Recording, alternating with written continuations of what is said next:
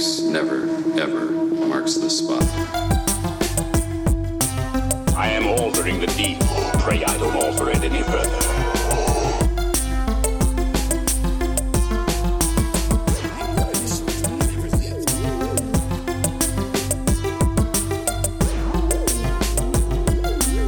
What's your favorite scary movie?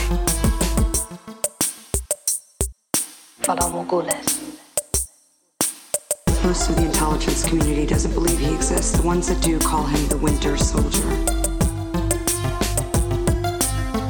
I'm Batman.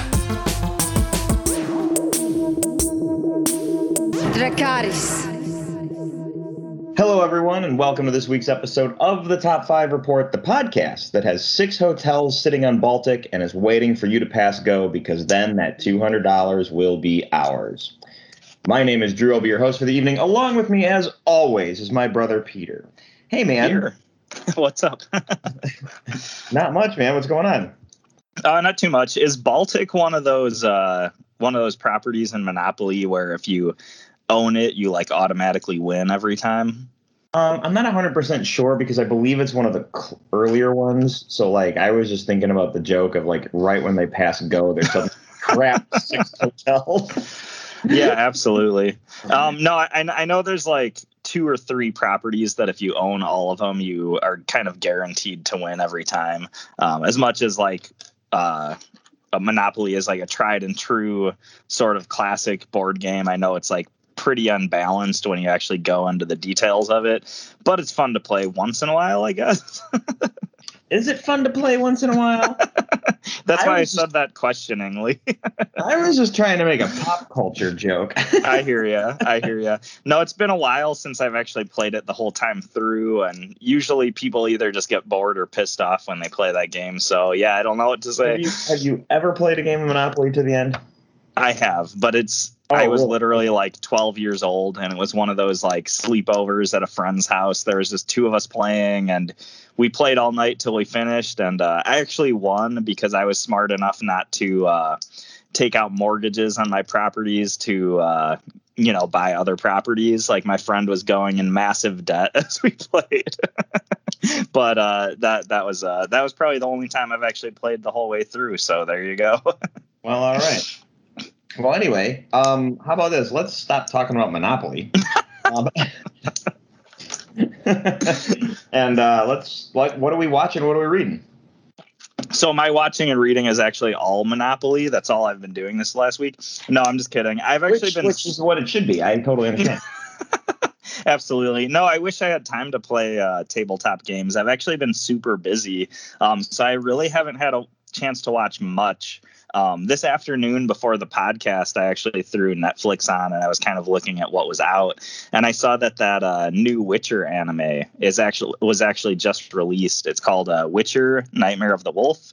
And I started watching it, but it's one of those things where I only had enough time to get a few scenes in, and then I had other stuff to do.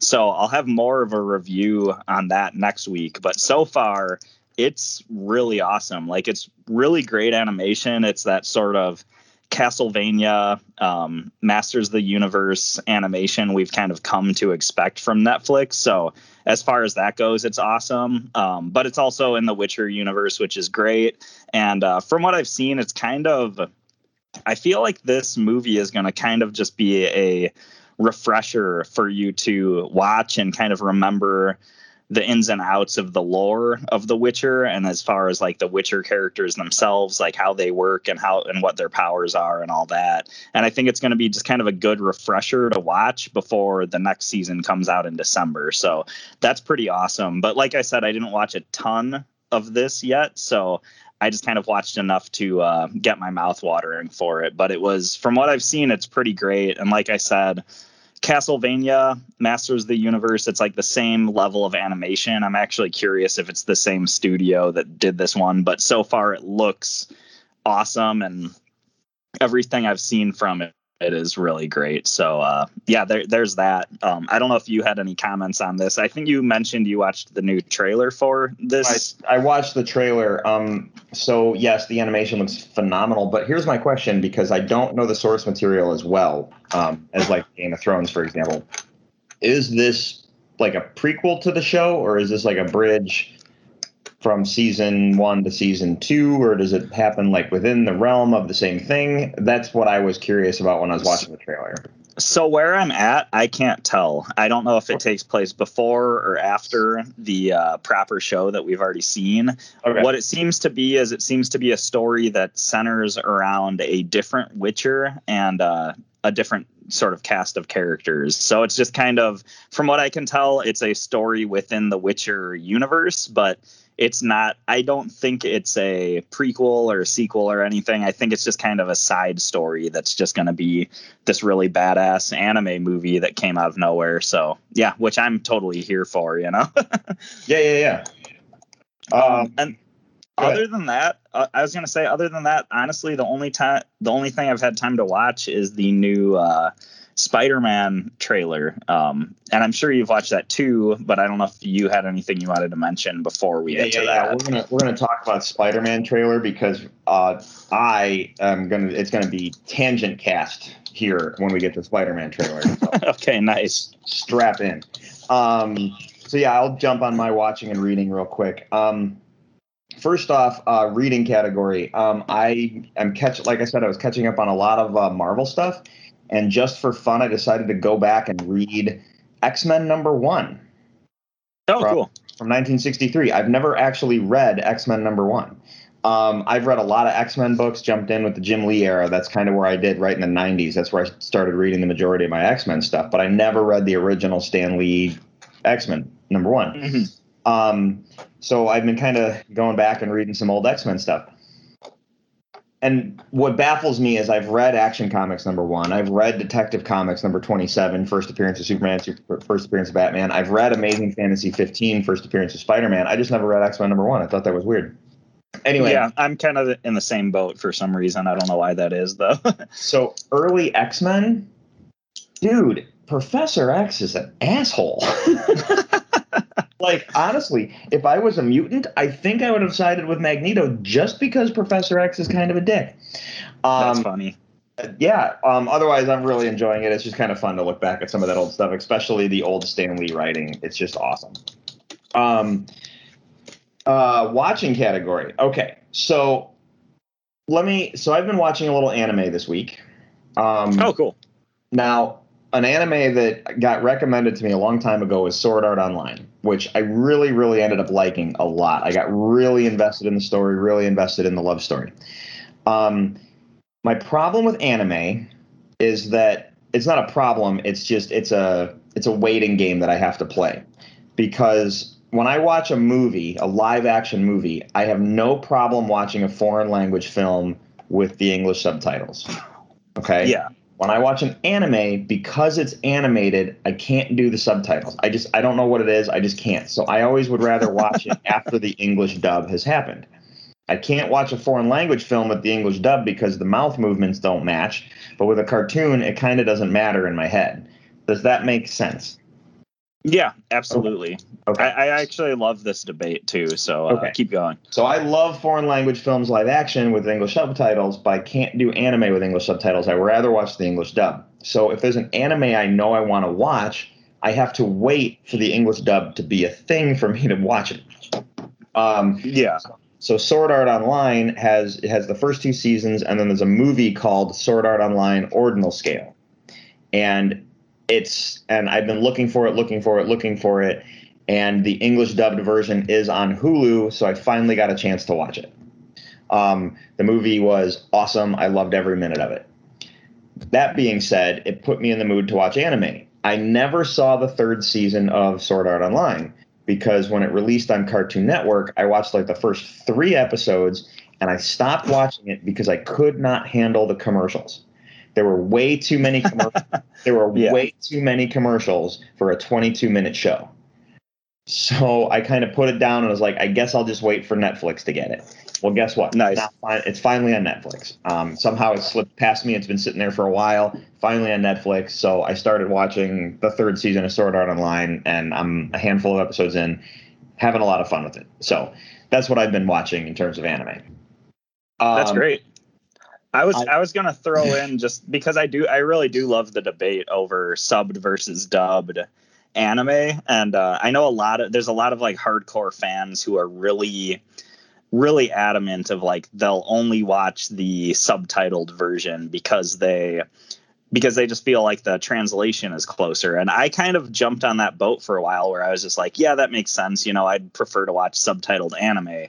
And then I remember I started watching My Hero Academia. And the thing with that show is certain scenes, especially the classroom scenes in that show, the dialogue is so heavy that there's certain parts where you have to rewind it 2 or 3 times because you physically can't read the subtitles fast enough while watching what's going on the screen. And I was just kind of like, well, this kind of sucks. And, you know, I really want to enjoy the animation and the artwork. Like, that's what I'm mainly here for. So, you know, let me try the dubbed version. So I actually went over to the dubbed version of that show.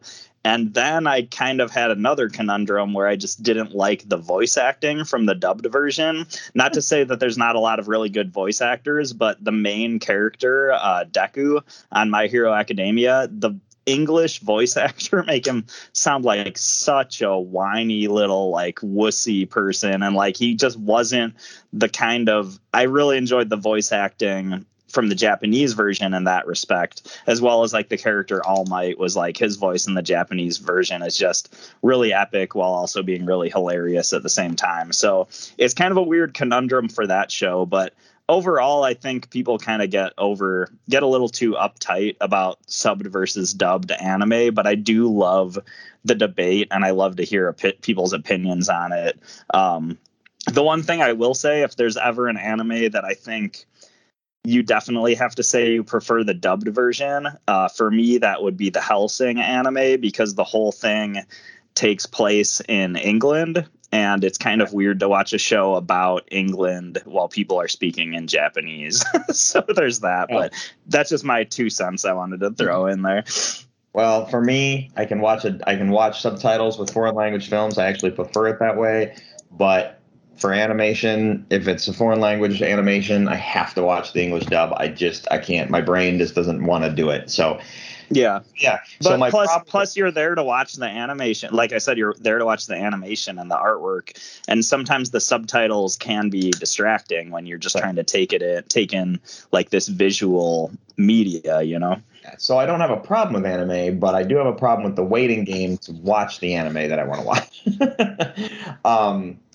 Anyway, the other thing that I watched is this week, and I almost couldn't get it in, but I was really like, I got to get this in because I really been looking forward to it, is I watched the movie Reminiscence on HBO Max. That's on HBO. Okay. I don't know anything about this movie. I've seen it on there. I'm kind of curious about it. So tell me about it. All right. So I'm going to try and do this in a spoiler-free way because I didn't really know a lot going in. All I know is that the trailer looked cool.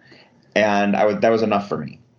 So it stars Hugh Jackman, Rebecca Ferguson, Tandy Newton, a couple other cast members from Westworld. And the reason I say that is because Lisa Joy, who co-created the Westworld show for HBO, wrote and directed this.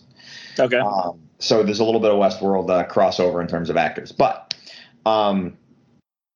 so ultimately, this movie is I highly recommend it, but it is a movie that it's going to make you think, and it's a movie that you have to pay attention to. And I say that because I know some people like to, I got a text message. They pick up their phone and look at their phone. As soon as you put your phone down, you've missed a bunch of stuff. Usually those are the people that I try to show movies to, and then they're looking at their phone the whole time. And I'm like, gosh, what the heck? I know. It's like, I just wanted to watch a 2-minute trailer. Put the phone down. At any rate. So this is a movie that makes you think. It is a movie that you're going to want to pay attention to. So brief overview. There was at some point, this movie takes place in a dystopian future where it primarily takes place in Miami and New Orleans after there was a cataclysmic event where the oceans rose and started to sink the cities. So there's the whole level of society's changed because there's people who live on boats now. There's the water's lifted, so people live like still in the skyscrapers, but it's like the skyscrapers are now sticking out of the water, and it's a really cool, interesting idea. I don't want to say I don't want to say water world idea, but the oceans clearly rose and everyone's had to adapt to this new life. Okay. Special dams and levees, and they talk about, and then the dialogue, they talk heavily about what happened, so you get a good sense of what happened. Anyway, there apparently was a war that broke out in the midst of all of that, like a possible civil war. You don't really get enough information on the war, but you know that Hugh Jackman's character is a veteran of said war. Mm-hmm. Okay, so Hugh Jackman's character he either created or he's one of the operators for this new tech called Reminiscence, which allows people to relive memories in a sort of a virtual experience. Okay. So think, and I don't want to compare it to Inception, but it has an Inception kind of a feel to it, because in Inception, they're going into a dream and it's all dreams. Well, in this movie, you're going into your memories. So you go into, you get hooked up to the machine and you're going into the memories and reliving moments from your past. Well, that's just that's a really cool concept. Right. I'm almost picturing this as like in like a holodeck sort of system, Okay. or I don't know if it's like VR or something. It also vaguely reminds me of a Black Mirror episode that I think is called The Total History of You. I want to say, I think it's from the first season, but that's more of all your memories you can rewatch like on a television set or a computer as opposed to relive them. But yeah, this is a straight relive, like feel, smell, taste, like everything is like real. Anyway, so Hugh Jackman, in the story, he falls in love with Rebecca Ferguson's character, and they have a bit of a life together, and she vanishes completely up and disappears. And he starts digging into his own memories and some of the recorded memories he have of hers, and because he's trying to find her, he doesn't believe that she's vanished. And he starts digging into the past because of these memories he has, and then he starts seeing things that lead him down this crazy trail of a conspiracy nightmare that's like this giant, like, twisted puzzle. Sounds awesome. Until he learns the truth. And you're just like, and if you're really good with like writing and story structure, there's a couple things I think you'll pick up on, like, oh, hey, I should have seen that coming from the beginning. You know what I mean? There's a couple things that I was like, that scene will play later, and I wasn't 100% sure, but then I was right, So, but the movie itself was really fun. It's really, really good. I highly recommend it. The pacing, there's a couple parts that are a little bit slow, but the pacing was like perfect. So even those slow points, you don't feel like it's slow, if you will. I don't know. The movie's awesome. So, dude, check it out. It's great.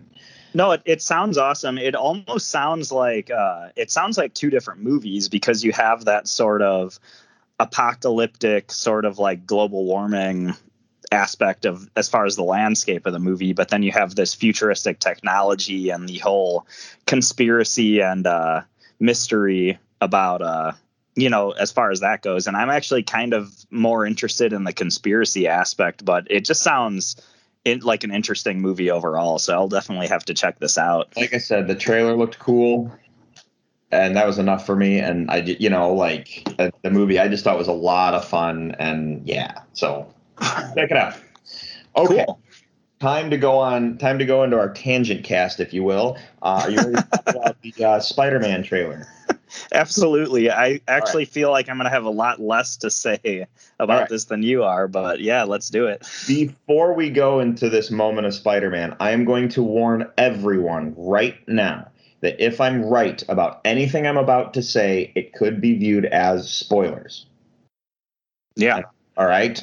So I'm dropping basically a massive spoiler warning to say we're going to talk about the trailer, but anything I'm about to say, if I'm correct, could be spoilers, because there's a lot of stuff that drew back to comic book stuff that I went, oh, look at that. Oh, look at that. Oh, look at that. Okay. So why don't you give me your review of the Spider-Man trailer first before I go? So it's kind of hard to know what to say with this one. Like I've said in the past, I've been doing a really good job lately of watching a trailer and then kind of like almost doing my best to forget all the details right away, just because I don't want to remember them when I watch the movie. And I actually feel like this trailer did have a big issue as far as showing things in linear order. Like watching the trailer, I kind of felt like we saw the first like 3/4 of the movie like in sequential order. So I kind of don't know what to think about that. There's obviously some like one huge reveal in this trailer, which was pretty great to see as far as a returning villain from another iteration of, live action Spider-Man. But this is also something that we've been talking about on the podcast, and I kind of knew this actor was in the movie, and it kind of ruined that reveal a little bit. But overall, I mean, I think it looks like a solid movie. It looks like a lot of fun.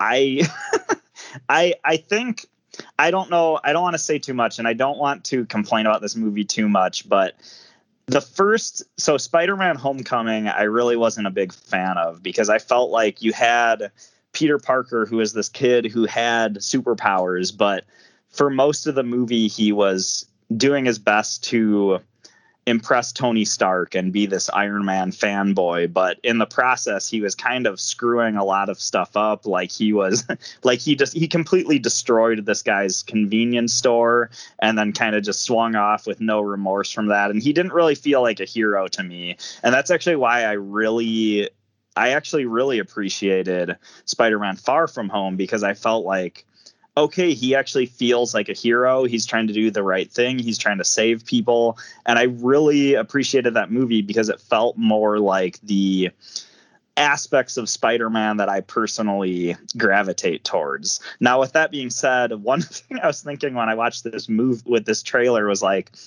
okay, so in the first movie, Spider-Man runs around and he keeps messing stuff up, and like to the point where I kind of felt like he felt like more of a villain than the Vulture. And I watched this trailer and I was a little bit like, okay, well now Spider-Man completely screws up the multiverse.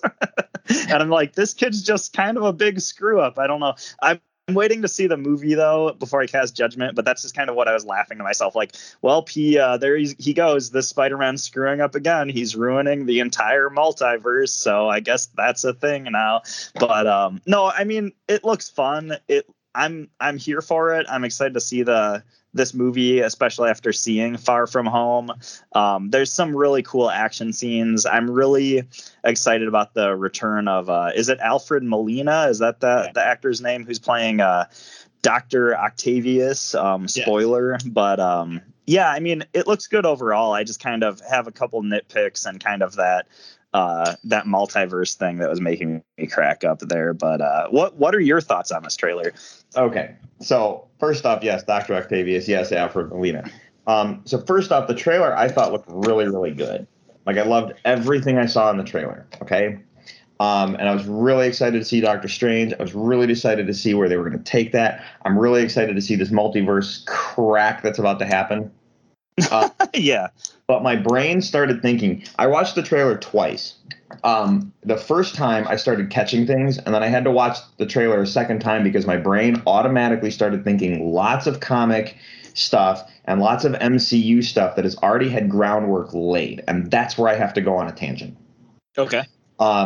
So let's start with let's just start with you're talked about the reveals. Okay, so I want to cover that real quick before I go off.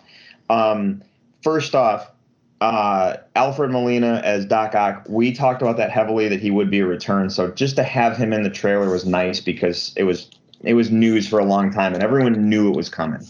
Okay, so you got Doc Ock, then you got a flash of the Sandman, then you got a pumpkin bomb. You know, there's more building. I forgot about that, but yeah, we're talking about Sinister Six here, and that's awesome.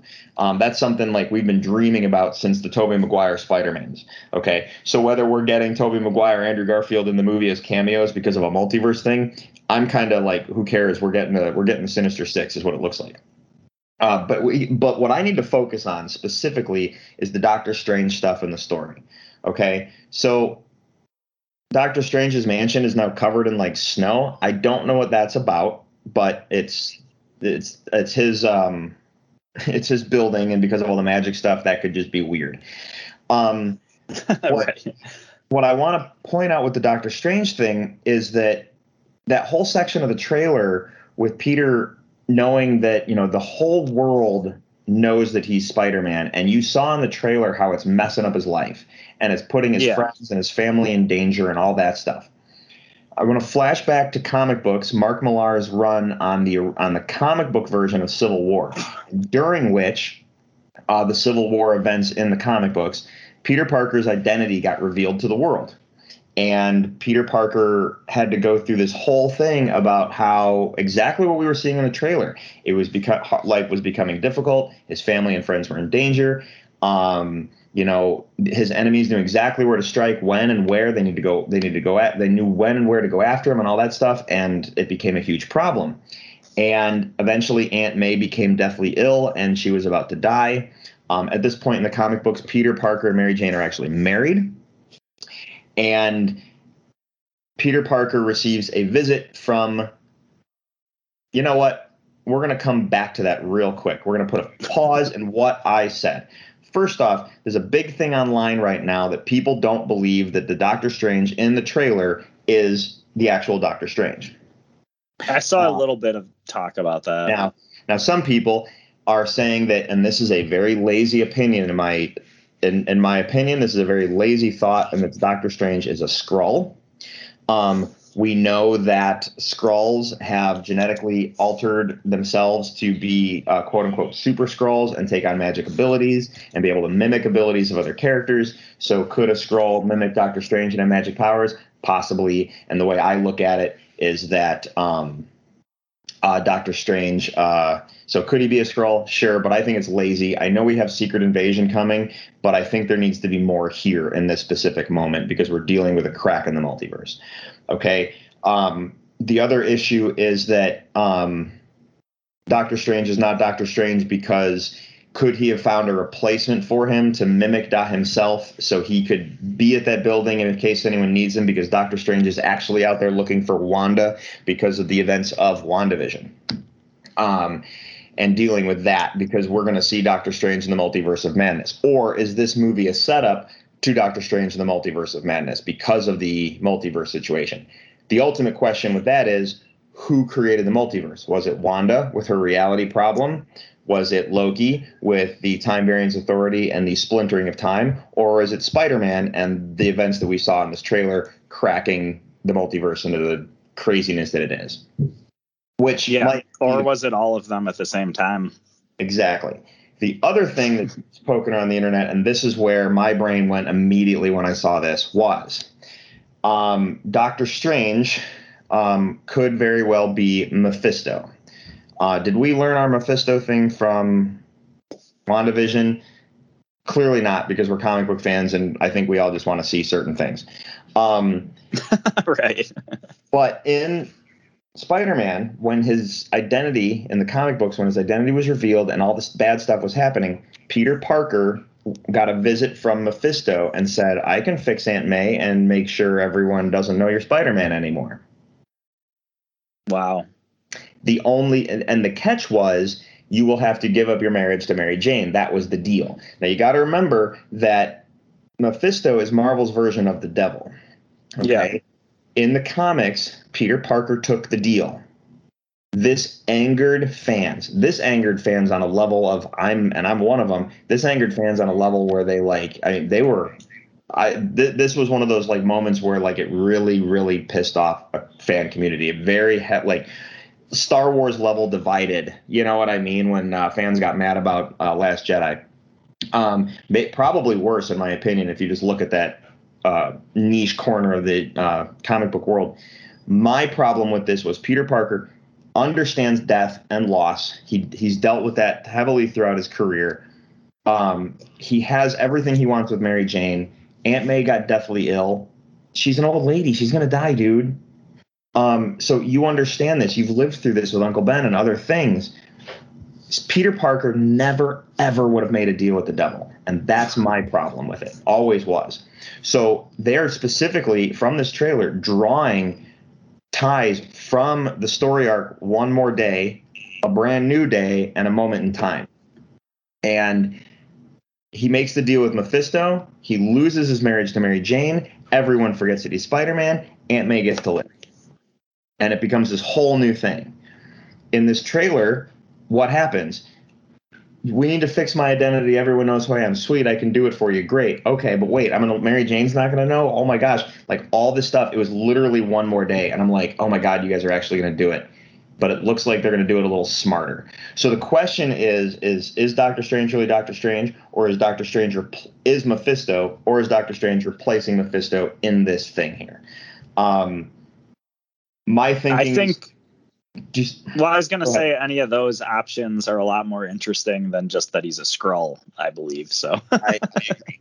My other thing is that Doctor Strange holding the tea next to the fireplace with the cape is almost like, aside from the costume and like with the picture of everything, the panel of Mephisto meeting Peter Parker is Mephisto wearing a cape in front of a fireplace with a glass of wine. wow, that's crazy. Right. So I'm literally like, all I did was watch that trailer and went, oh my God, are you guys serious? You're actually going to do this? Are you going to piss me off again? Are we going to do this for real? You know what I mean? Like, and then as I watched the trailer, I'm like, wow, this could be really cool. And if they're basically going to take Mephisto out of the equation and make it Doctor Strange, then it's going to lead into the Doctor Strange movie. It made me more excited for the Doctor Strange movie. Yeah. So if I'm right about anything I said, I probably just spoiled the crap out of that movie, but I could be wrong. It actually, like, it is a huge potential spoiler, but at the same time, it does make me a lot more amped up for the movie, because it just sounds like there's a whole level of epicness and weight that just that whole scenario that you described puts on this movie that I really wasn't thinking about. So that actually sounds really awesome. I don't know if it was just, I remember the in WandaVision, I think it was the Bewitched style episode. There was a devil in the opening credits, and a lot of people were speculating, like, is that Mephisto? Is Mephisto showing up? And it'll be interesting to see if Mephisto does show up in Spider-Man No Way Home, and or if he doesn't. But it's kind of cool if you can go back to the Marvel movies and especially the TV shows and see maybe there's more sort of subtle hints that Mephisto is going to show up. Like before it was revealed that Lady Loki was in Loki, I kind of thought it might have been Mephisto because of the during that one variance when there's the kid when they're in the church. I think it was in the first episode, and the kid points at the devil stained glass window, trying to explain that like the devil caused like this variance that happened. And at that point I was like, oh, well, maybe it's Mephisto actually. And then it turned out to be Lady Loki. But I think it'll be interesting to go back and see the hints that are put in the MCU and how they add up to whatever is revealed in this movie or potentially future movies. We don't really know what's going on yet, but I do really enjoy the sort of cryptic Easter eggs that the MCU has been putting in things. So right now, I've said in the past, Marvel has created a television show that you have to go to the movie theaters to watch. Okay. Every time a new movie comes out, I'm constantly looking back to the past. What have we already lived through? What information have we already gotten? We're in a new phase of the Marvel universe, and they're giving us a lot. There's so much to take in right now with shows and movies and stuff. So when I saw this trailer, I got to think. I got to look at that. And I've read a large handful of the comics, and that Spider-Man comic, One More Day, Brand New Day, those things, that really turned me off to Marvel comics for a while. That's one of the reasons I'm playing catch up right now, is I'm enjoying reading Marvel again, and I love that. But it just made me think, and I just started drawing back to, what I knew. And I was like, oh man, like we're really doing this. Okay, here we go. So I'm excited to see the movie. I think it looks really, really cool. I just, that was just some of my thoughts.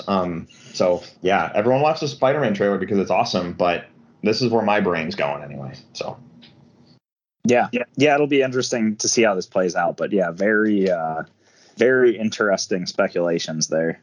Cool. Well, anyway, we got light news. You want to talk some news real quick? Yeah, let's go for it. Okay, so yeah, that's my Spider-Man thing. Spoiler nonsense over, unless you consider news spoiler. Okay, first off, since we're on Spider-Man stuff, Venom 2 is reportedly being delayed until spring of 2022. Okay, I heard it was being delayed. I didn't know it was being delayed that long, which really sucks. Yeah. Now it's not. I was so excited. This is a reportedly being delayed. Yeah. So we don't 100% know if that's true or not. It was supposed to be October like 15th or something. They're saying it's reportedly being delayed until January 2022. So I just kind of look at it as okay, well, I'll see Venom 2 when it comes out. We're in a weird, theaters are playing catch up. COVID's rearing its ugly head. We're getting mask mandates all over the place again. So, what's going on? But yeah, so Venom 2 might be pushed back. I don't know if that's 100% true or not. Out of DC news, Black Canary is getting a movie. I actually heard that. This looks like it's going to be a straight to HBO Max movie. The actors who played Black Canary in Birds of Prey will be playing Black Canary. This is the one piece that I was really kind of happy about because it was a different take on Black Canary in Birds of Prey. It's not my favorite take on Black Canary, but she was, in my opinion, probably the best part of the Birds of Prey movie. So I was happy to see that she's returning. What I really thought was interesting is and I was like, do we really need a Black Canary movie? But if we're doing a Black Canary movie, that means we might get to see a film version of Green Arrow. Yeah, absolutely. So I went, ooh, that's cool. And yeah, we had the Arrow TV show, and they did a fantastic job with that show, but we haven't seen a film version of it yet.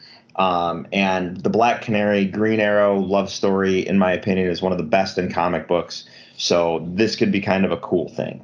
So, yeah, absolutely. I can't remember the actress's name who played Black Canary in Birds of Prey, but I like her as an actress a lot. I really liked her in she was in True Blood, and I thought she was awesome in that, and a couple other movies and shows that I've seen her in. So I'm excited for this. But yeah, the like you said, the live action Green Arrow potential that's there, that is really exciting to see, and fingers crossed it'll happen, because that would just be amazing. Yeah. Well, this is going to make you laugh. Jason Momoa and Dave Bautista are developing a buddy cop movie.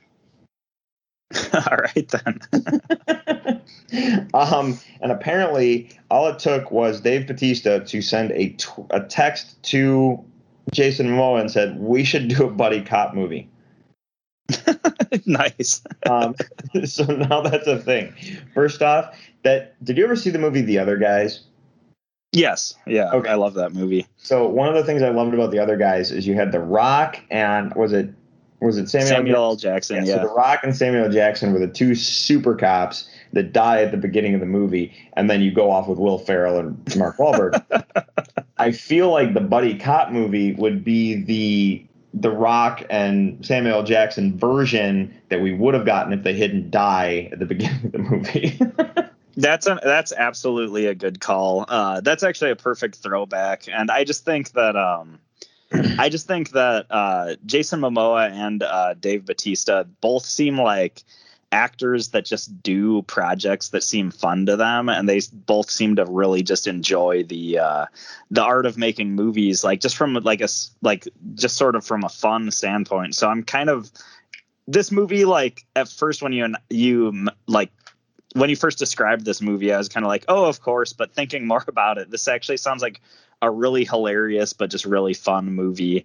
Side note about the Samuel L. Jackson and The Rock death scene from The Other Guys. Spoilers. Me and a group of friends were once talking about deaths in movies that just completely caught you off guard, and we definitely talked about that scene because that was just out of nowhere, so random and so stupid, but just so hilarious to watch at the same time. Yeah. Well, I don't know. The only thing I know about it is they're doing a buddy cop movie. So cool. Let's see that, because that just sounds awesome. So yeah, just cool. All right, so here's a news story. This is the last piece of news for the night. Like I said, it's light news day. That's why I didn't mind going on my Spider-Man tangent. This is a show that I completely forgot was coming, and I'm really excited about it now because there's some actual imagery that has been released, some stills of the cast, and it looks absolutely gorgeous. I feel like just based off this alone, they got it right, and that is screenshots for the Cowboy Bebop live action show on Netflix. Yeah, I saw those too. Yeah, what did you think of them? It sounds like you kind of just those images. They look amazing. Yeah, absolutely. I feel like I felt like the characters looked spot on and stuff, so it'll be awesome to see where this goes. Yeah, and like it doesn't take much to get a show right. It's like, look, you take the source material and you do that. It doesn't take much. But here's the thing. All these characters look the way they're supposed to look. The sets they're on look the way they're supposed to look. It's like, hey, without seeing like story stuff, it sounds like you guys got it right. So, yeah. The best way to describe it is it's like a hitman western in space. I guess that's the best way of working it.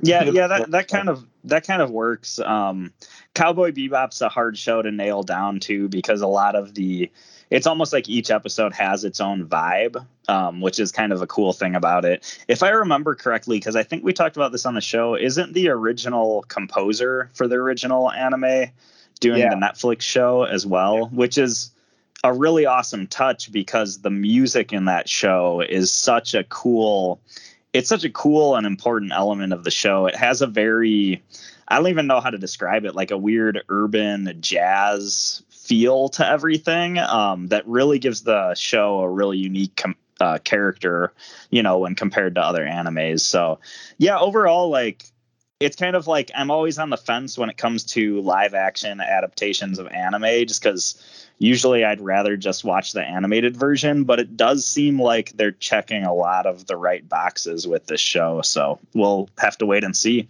Yeah. And the wait's not very long. It premieres November 19th. So, oh, wow. I didn't realize it was that soon. Yeah. So we get to watch some Cowboy Bebop soon. I'm excited for that. So anyway, that brings us to the end of the news. Would you like to talk about our list for the evening? Yeah, sounds good. Cool, man. So anyway, Ryan, it is time for the list. So you know what I need you to do. Can you roll the thing?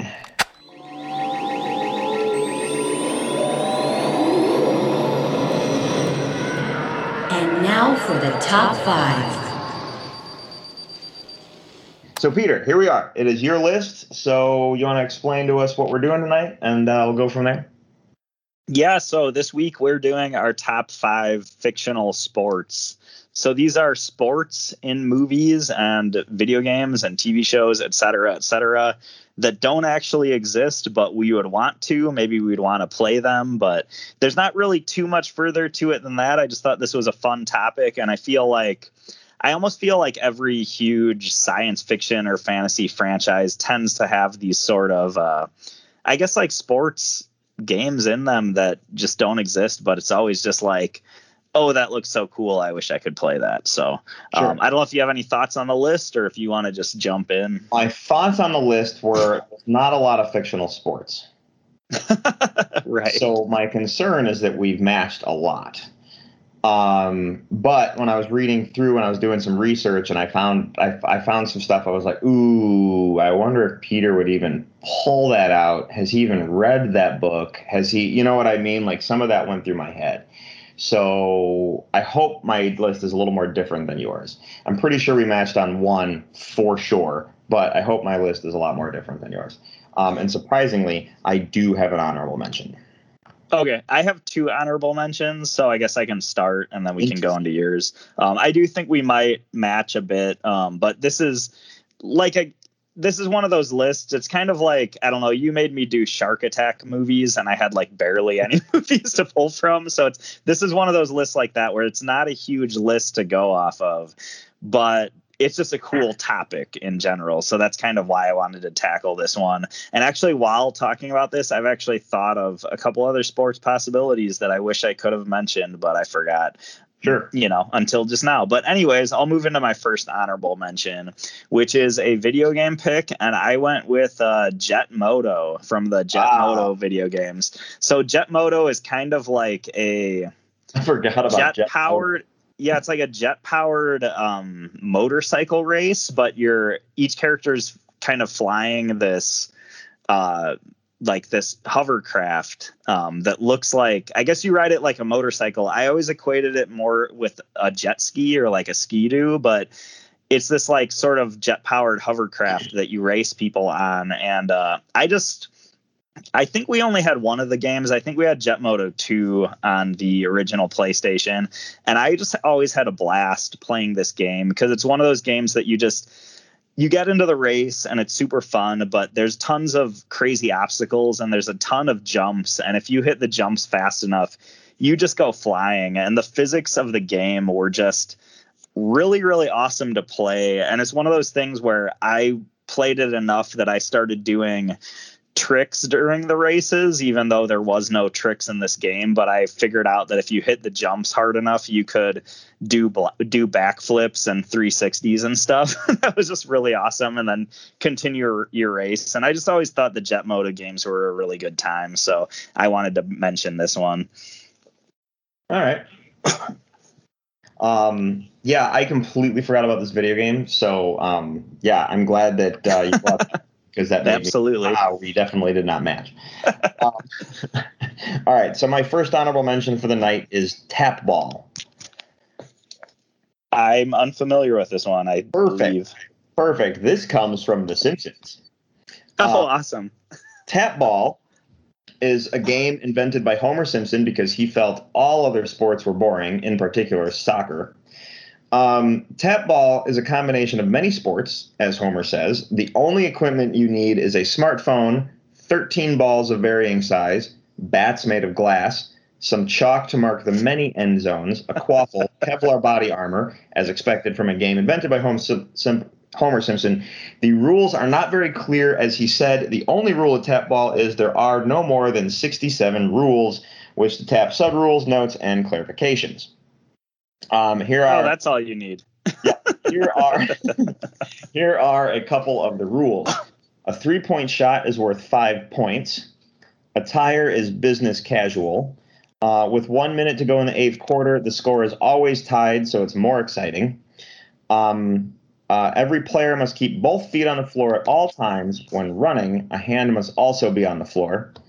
Only the player with the ball is allowed to cry. No running over players with a foreign-made car. It's basically complete insanity, and it always made me laugh. It is a bit of a video game call out because it's from The Simpsons Tapped Out Ball and Soccer Cup 2015 video game. Because it was Simpsons, I was like, wow, that's hysterical. I completely forgot about it, so I wanted to bring it up. So. No, it is really funny. I'm actually unfamiliar with this Simpsons episode, so that's why I did see this online while researching it, but while researching my list, but it didn't make my list because I was unfamiliar with that episode. But it sounds hilarious. But overall, my biggest question is just how close is Tap Ball to the beloved game show Bamboozled? If you remember. Yep. What's that? Yep, Bamboozled from Friends. Yep. And you know what's funny is that episode of Friends, I was like, wow, by the end of that episode, you're like, that's an awesome game. So, absolutely. Anyway, okay, what's your next honorable mention? Yeah, I was going to say, moving from one Matt Groening property to the other, my next honorable mention is Blurns Ball from Futurama. Are you familiar with this one at all, Drew? No. Okay, so Blurns Ball is a futuristic version of baseball that's in Futurama, and it's basically they decided that the actual version of baseball was too boring, so they added a bunch of crazy stuff to make it more interesting in the future. And there's a lot of little sort of gags that they have in the episode where they show Blurns Ball. Like, I remember there's like this weird thing where there's like a giant spider that's in the outfield and stuff. But honestly, the part that made me crack up the most is one of the aspects of Blurns Ball is the ball is tethered to an elastic string that's connected to the pitcher's mound. So every time like a batter hits the ball, it ends up going flying, but then it comes straight back towards the pitcher's mound.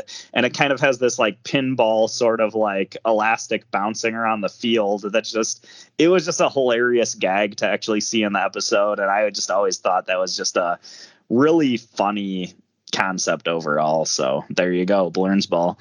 Yeah, that's awesome. That's not one that I'm familiar with either.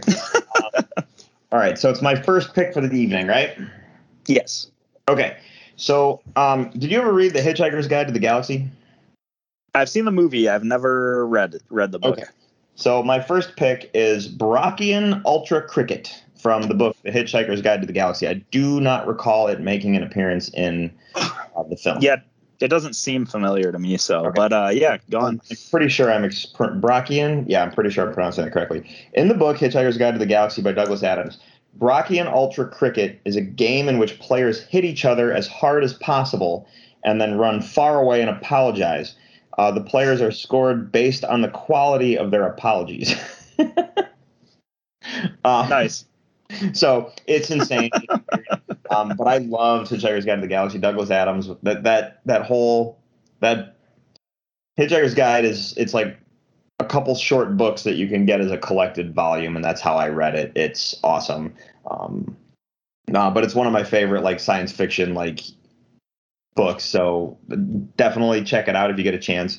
Yeah, you could watch the movie, but the books just lend so much better. But this just had to, Yeah, this is one that I think I'd really enjoy because I always really loved the movie and just kind of humor that's in it, because it kind of has this weird like satire, social commentary ness to it that I always really appreciated. So I think the book would be really cool to read. Plus it has that sort of sci-fi space opera aspect to it as well. But no, the sport sounds hilarious, so I definitely see why that made your list. But yeah. Anyway, what's your first actual pick of the night? So my first actual pick is one that I think definitely counts, but at the same time, it's my closest to being a cheat, because the version of this sport has never been confirmed to exist in the franchise that it's in. But I think it without a doubt would exist, if that makes sense. And that sport that I picked is hoverboarding from Back to the Future, where we see hoverboarding in Back to the Future Part 2, and we see a crazy chase scene and stuff involving hoverboards, and it's awesome. But when you think about it, that they would have, in that universe, they would have either hoverboard races or hoverboard sort of, skate park, at like the whole skate park X Games aspect of it. And like, I want to see either the, long hoverboard downhill race or the, the X Games level, like hoverboard skate park. I want to see what that looks like. And I think that's a really cool concept. And I think it would exist in that world, but it's never actually confirmed on screen. So this one is kind of a cheat, if that makes sense. No, I hear what you're saying. What's funny is I wasn't thinking hoverboards when I was doing this list at all. Like I wasn't even thinking about skateboarding versus hoverboarding, so I mean that definitely adds a whole new degree of difficulty. Absolutely. But yeah, no, that's nice pick. This is where I believe we're going to start matching, but we might not have matched at all, which is kind of cool. I think we matched on 2, potentially 3, but it really depends. I don't know. So my next one is pod racing. Awesome. We did match on this one. Okay. And this is essentially Star Wars NASCAR, if you will.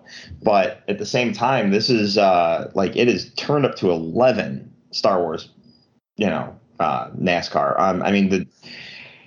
You got to think about this. It's basically 2 giant jet engines. And you are tethered to it like a chariot. doing your best to steer. So it's basically chariot in a way. Forget what I said about NASCAR. It's chariot racing, just in a galaxy far, far away.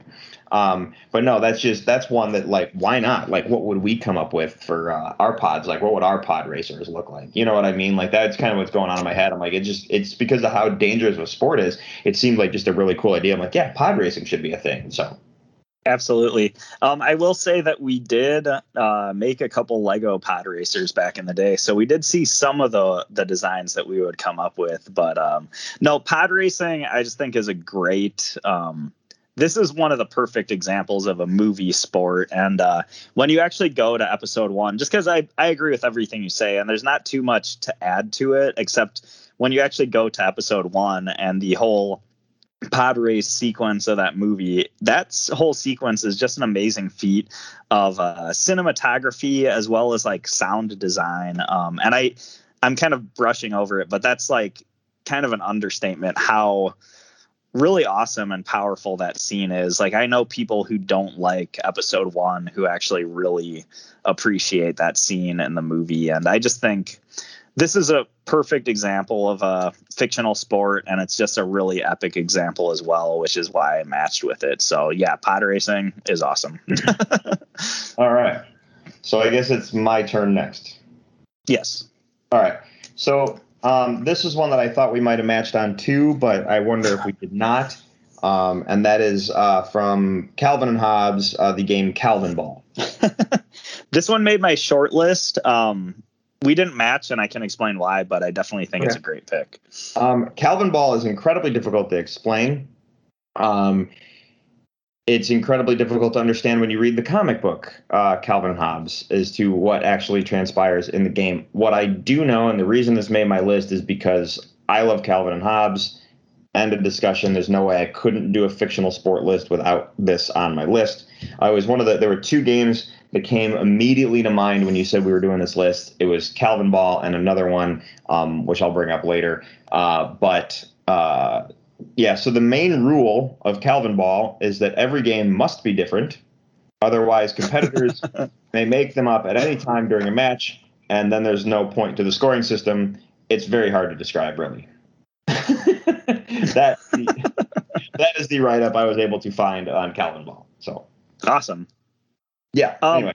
Well, the way I always understood Calvin Ball was kind of, you get a couple friends and you go outside with a ball and you kind of make up the game as you go. And it's kind of just a stream of consciousness, like, let's go make up a game thing, which is really awesome. Like, it's one of those, I don't know, Bill Watterson, when he did the Calvin and Hobbes comics, he had just had so many amazing concepts in there. And that's just such a good, like, you know, it's this sort of like childhood playful concept that's just really perfectly captured in Calvin Ball. Like, it's just such a good idea for something to go out and do. The only reason that this didn't make my list, though, is because I specifically chose to go with games that we can't actually play in real life.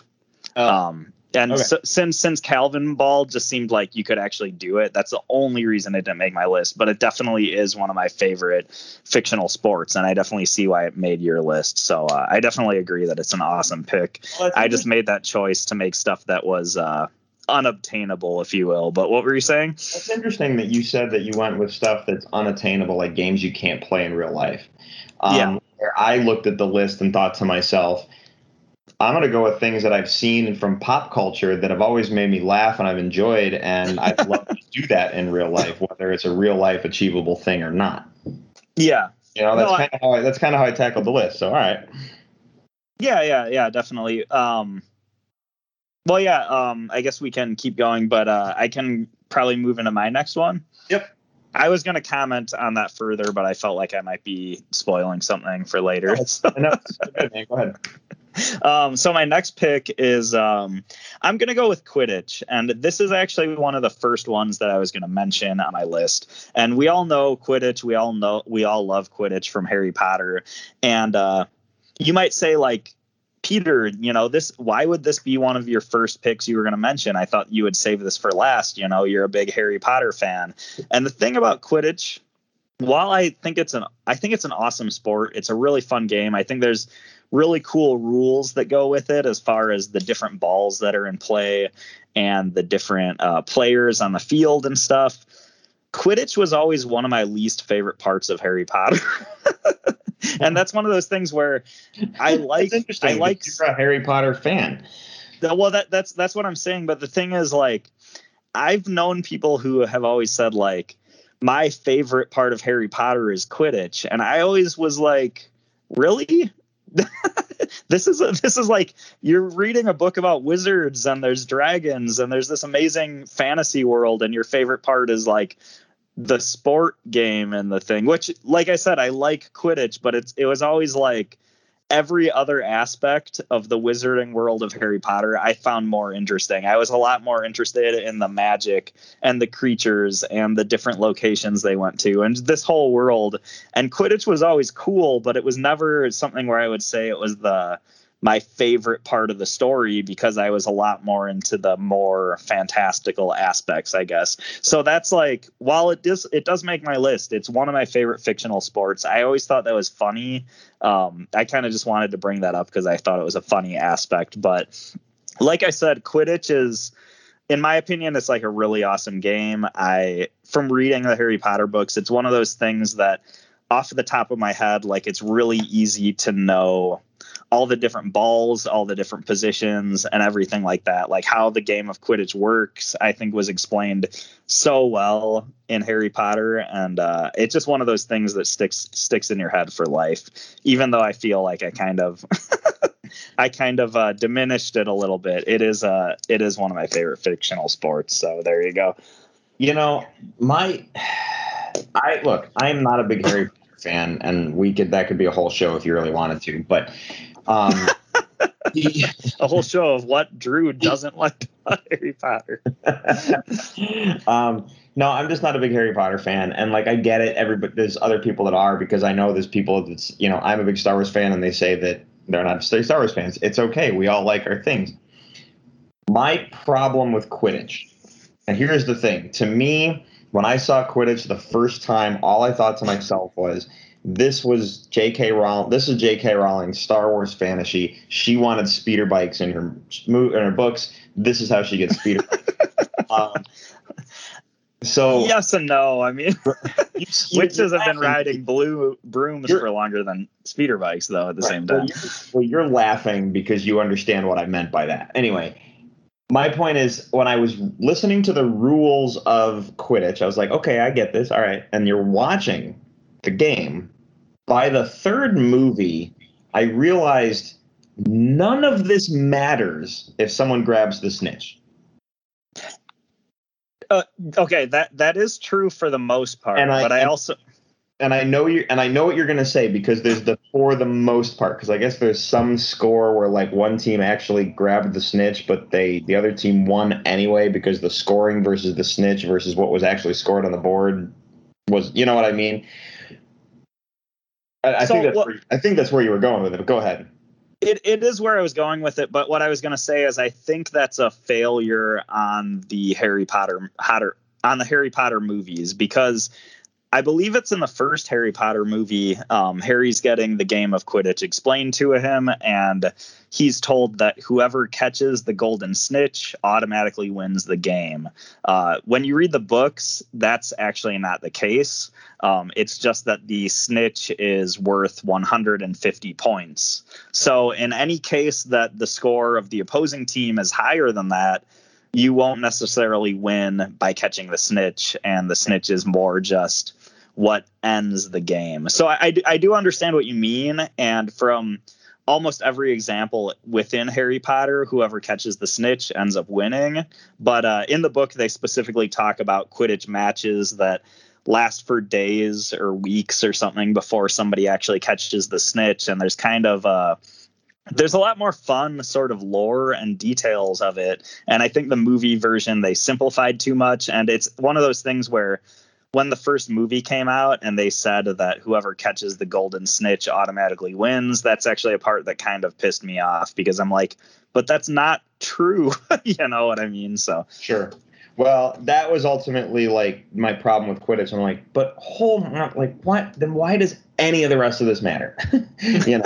So No, I hear you. yeah. So anyway, that's my beef about Quidditch. But yeah, all right. Anyway, so my turn. Yes. All right. So I do wonder if there's a chance that we matched on this or not. Yeah, this is one that I do wonder if we matched on, and that is the Hunger Games. Yes, we did match on this. Okay, nice. And this is literally like, here's the thing, kids. If you're playing Fortnite, you're playing Hunger Games. Everyone lands on an island, no weapons. Here you go. Last man standing wins. You know what I mean? It's something we've been playing in video games. Why not do it in real life? The books, I loved the books. And I honestly did not necessarily think of the Hunger Games as a sport until I started researching the idea of fictional sports. But the Hunger Games truly is a sport. Not only that, like even when you read the books or watch the movies, they are legitly like they televise it. They treat it like a sporting event. It's ESPN for them, you know? But yeah, do you have anything to say about Hunger Games or? Yeah, it's really interesting because it is ESPN for them, but there's also the whole political aspect that's brought into it as far as like who's going to get extra food this year or whatever based on who wins, which is really crazy. But no, the Hunger Games, I haven't read the books. The movies, I really thought they had like, yes, this is a battle royale, like last man standing wins sort of game. But I always thought the movies had really cool cinematic ways to show everything, like how at the very beginning, how there's the group of weapons in the center of the map that everybody's trying to get to, and how each movie that kind of changes and they play that up a little more in really interesting ways. And yeah, it's hard to know what to say, but it's a badass battle royale. And this is another one that I didn't really think of as a sport, but I think it totally counts. And it's just a really cool concept. It's very epic and, it's just cool overall. It's hard to really know how to expound from there. I don't know how to expound upon it either. It's literally like a whole, like, yes, in the story, it's all about people vying for food and, all this other stuff, and fame and glory. But at the end of the day, like the sport is a bunch of people go in, last man standing wins, yes, there's death and destruction and stuff, but I love the books and I really like the movies. Yeah. So I think the Hunger Games as a series does show the balance between like strategy and athletic ability. Like there's a cool balance there where, there's the whole aspect where is it PETA who does the sort of chameleon stuff where he like covers himself in mud and blends in to like a wall at one part and stuff. It's been a while since I've watched the series, so I can't remember all the details, but I think they have there's a lot of strategy that played into everything as opposed to just, a bunch of people kicking each other's ass, I guess, if that makes sense. Yeah. No, there definitely was a strategy. They also talked about, we laugh as gamers, we laugh sometimes about, camping, meaning you're basically holding the corner with a shotgun and waiting for people to come around the corner and you shoot them. That's something you hear about all the time as a gamer thing, and people get mad at campers. But in the Hunger Games, that's a legitimate strategy. That's how Haymitch won his Hunger Games. He basically camped out. Absolutely. So it is as the Red versus Blue joked about it, a legitimate strategy. So. But yeah, no, I always thought the Hunger Games was awesome. So, all right, nice. Man. Final pick of the night. Yeah, it's crazy. We're already at my final pick, and this isn't something that I meant to be my final pick, but I'm ending up going with Motorball from Alita: Battle Angel. This is just, first of all, this movie was really great. I still get a pick, right? What? I still get a pick, right? Oh, that's kind of weird that I ended up going before you. Oh, it should have thrown back to you. My bad. We both matched. It's all right. Tell us about Motorball. Okay. Yeah. It's all right that we're a little bit over. And here's the thing. I thought we were matching on the final pick, so it's all good. Well, I'm looking forward to hearing what you say. But basically, I mean, we've talked about Alita plenty of times in the past. It's a great movie. It's a really good anime and manga adaptation, but it's also just a good movie overall.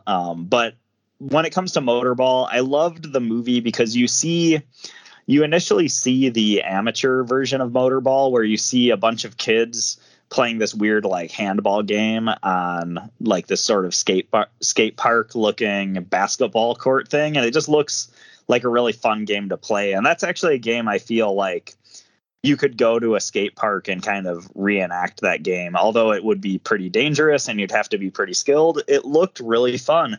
And then when it came down to the actual scene at the end where they're actually playing real legit Motorball, it was just this really epic, crazy like mix between a handball game as well as just like an off the walls sort of motorized rollerblade race. A lot of the parts of the Motorball course at the end actually really reminded me a lot of the Speed Racer movie, which is another really good movie that I feel like gets underappreciated a lot. But yeah, a lot of the crazy antics of Motorball and Alita reminded me of the craziness of Speed Racer as well, which I really thought was really cool as well. But I don't know if I have too much to say other than that on this one. But yeah, I just thought Motorball looked really fun. What I liked about Motorball was the visuals of it were awesome. That Absolutely. Was when I was watching Alita, like the vision. I mean, essentially, Motorball is very much rollerball, just on an anime level. Yeah, right on. It's kind of like it's like Star Wars pod racing is like, you know, Chariots of Fire or NASCAR, like on turned up to 11, and it's same goes for Motorball. It's basically rollerball, just turned up to 11 with death and destruction and explosions and stuff. But the visuals were great. It was really exciting sequences in the movie. So yeah, I hear you. Absolutely. All right. And the fact that you did not bring this up, my final pick of the night, which I thought we were going to match on, is basketball. Okay. So this is another one that just because I can actually go out and play it, it didn't make my list, but it's definitely a great pick. It made my short list. And this is the one that I didn't want to mention earlier because I was like, well, that might ruin one of Drew's picks for later. But basketball is awesome. I love the movie. I love the game. Talk about basketball. All right. So first off, I love the movie. I love the game. This is one where when I got done watching the movie the very first time, I'm like, how do I play this game? Let's go out into the yard and play basketball right now. Absolutely. Essentially, so basketball, I know we've talked about it in the past, but it's basically two guys made a game. In the movie, two guys make a game in their driveway, and it becomes this like cultural phenomenon, and it becomes this actual sport that becomes pro and all that stuff. Essentially, basketball is basketball with baseball rules. And so like a free throw is a single, a three-point shot's a double, a half-court shot would be a home run. You choose where you shoot from. Your players run the bases just like in baseball. The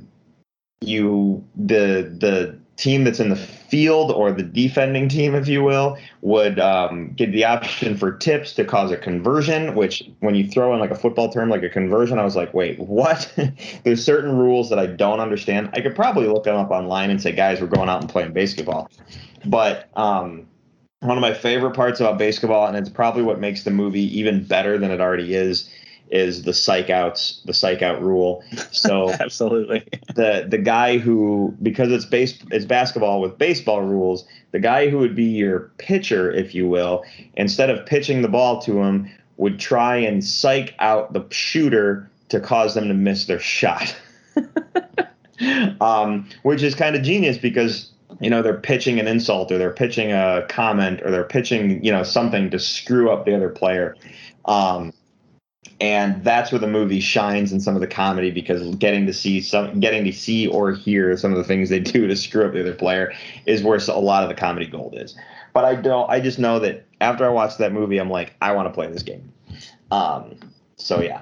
Anyway, basketball was, there's no way I was doing it. This was when you said fictional sports, I was like basketball, and I wrote it down before.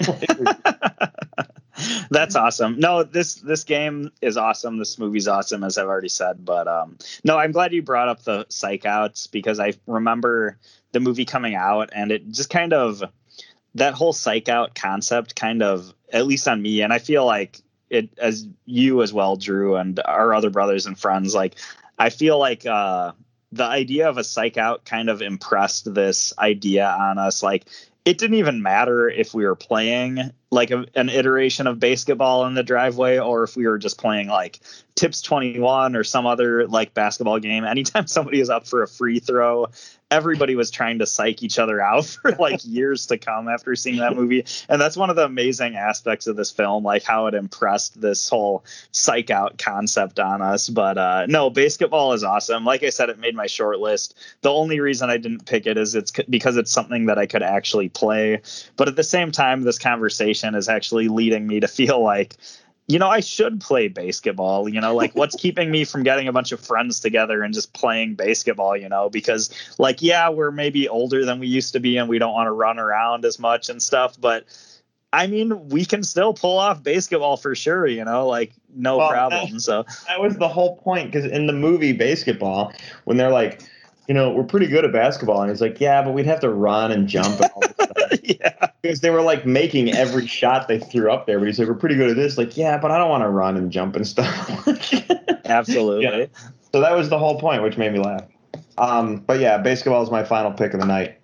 Well, so for fictional sports, there gives everyone something we should all go and do. And I think aside from all of us playing basketball, we should all figure out how to play tap ball and get a rousing game of that going. But yeah, anyway, absolutely. Are you ready to close this one out and throw this episode in the can? Yeah, let's go for it. Great. So do us all a favor, everyone. Oh, I need to tell you what we're doing next week for our list, don't I? Oh, you're right. Wow, we almost ended the show too early. What are they doing? All right, so Peter, I'm going to throw you a curveball and I'm going to give you a hard one. All right, you ready for this? All right. Yeah, let's go for it. Right. Because I've been watching anime lately, and I had to go back all of our episodes. We've never done this, but we've talked about anime in the past. Are you ready to do our 5 favorite anime? Yeah. No, this is awesome. Yeah, I'm excited. And movies, television shows, they're all allowed. It doesn't matter which you pick. Okay, great. So there's no limit there. So I just figured because I think you watch more than I do. But I was just like, I've just been on a tiny little anime kick. I'm like, wow, we've never done that yet. So, yeah. Yeah. Well, I feel like I've gone through moments where I've watched a lot of anime, and lately I haven't enough, and it's kind of disappointing. But this list should be really fun, so I'm super excited. And yeah, I feel like we didn't do this list for a while because we probably both were like, well, you know, has the other person watched enough anime? But no, I think this is going to be a great list, and this is going to be a really fun discussion. So, yeah. Cool. All right. So, everyone, do us a favor and check out our website, Top 5 Report at top5report.com. You'll find links to all of our social media, Twitter and Facebook, along with the links to our email, top5report@gmail.com. You can interact with the show there. Hit us up on our email. Either way works. We're on Google, Google Play, iHeartRadio, Stitcher, Apple Podcasts. You can subscribe to us in those places. If you do, you will not miss a single episode. You can also leave us a review. We love those 5 stars, but we understand criticism because it makes us get better and it makes the words we say feel important. You can follow me personally on Twitter and Instagram at Drew3927. Peter? Well, I did want to say, if you do search us, we are on Google, so don't forget that. But yeah, you can follow me on Twitter at Ninja Pierre, and that's where I'll be posting the rules to new Ultimate Fireball. 2 times jokes in a night. Wow. Absolutely. Anyway, so for the Top 5 Report, I'm Drew. I'm Peter. And thanks for listening, everybody. Have a good night.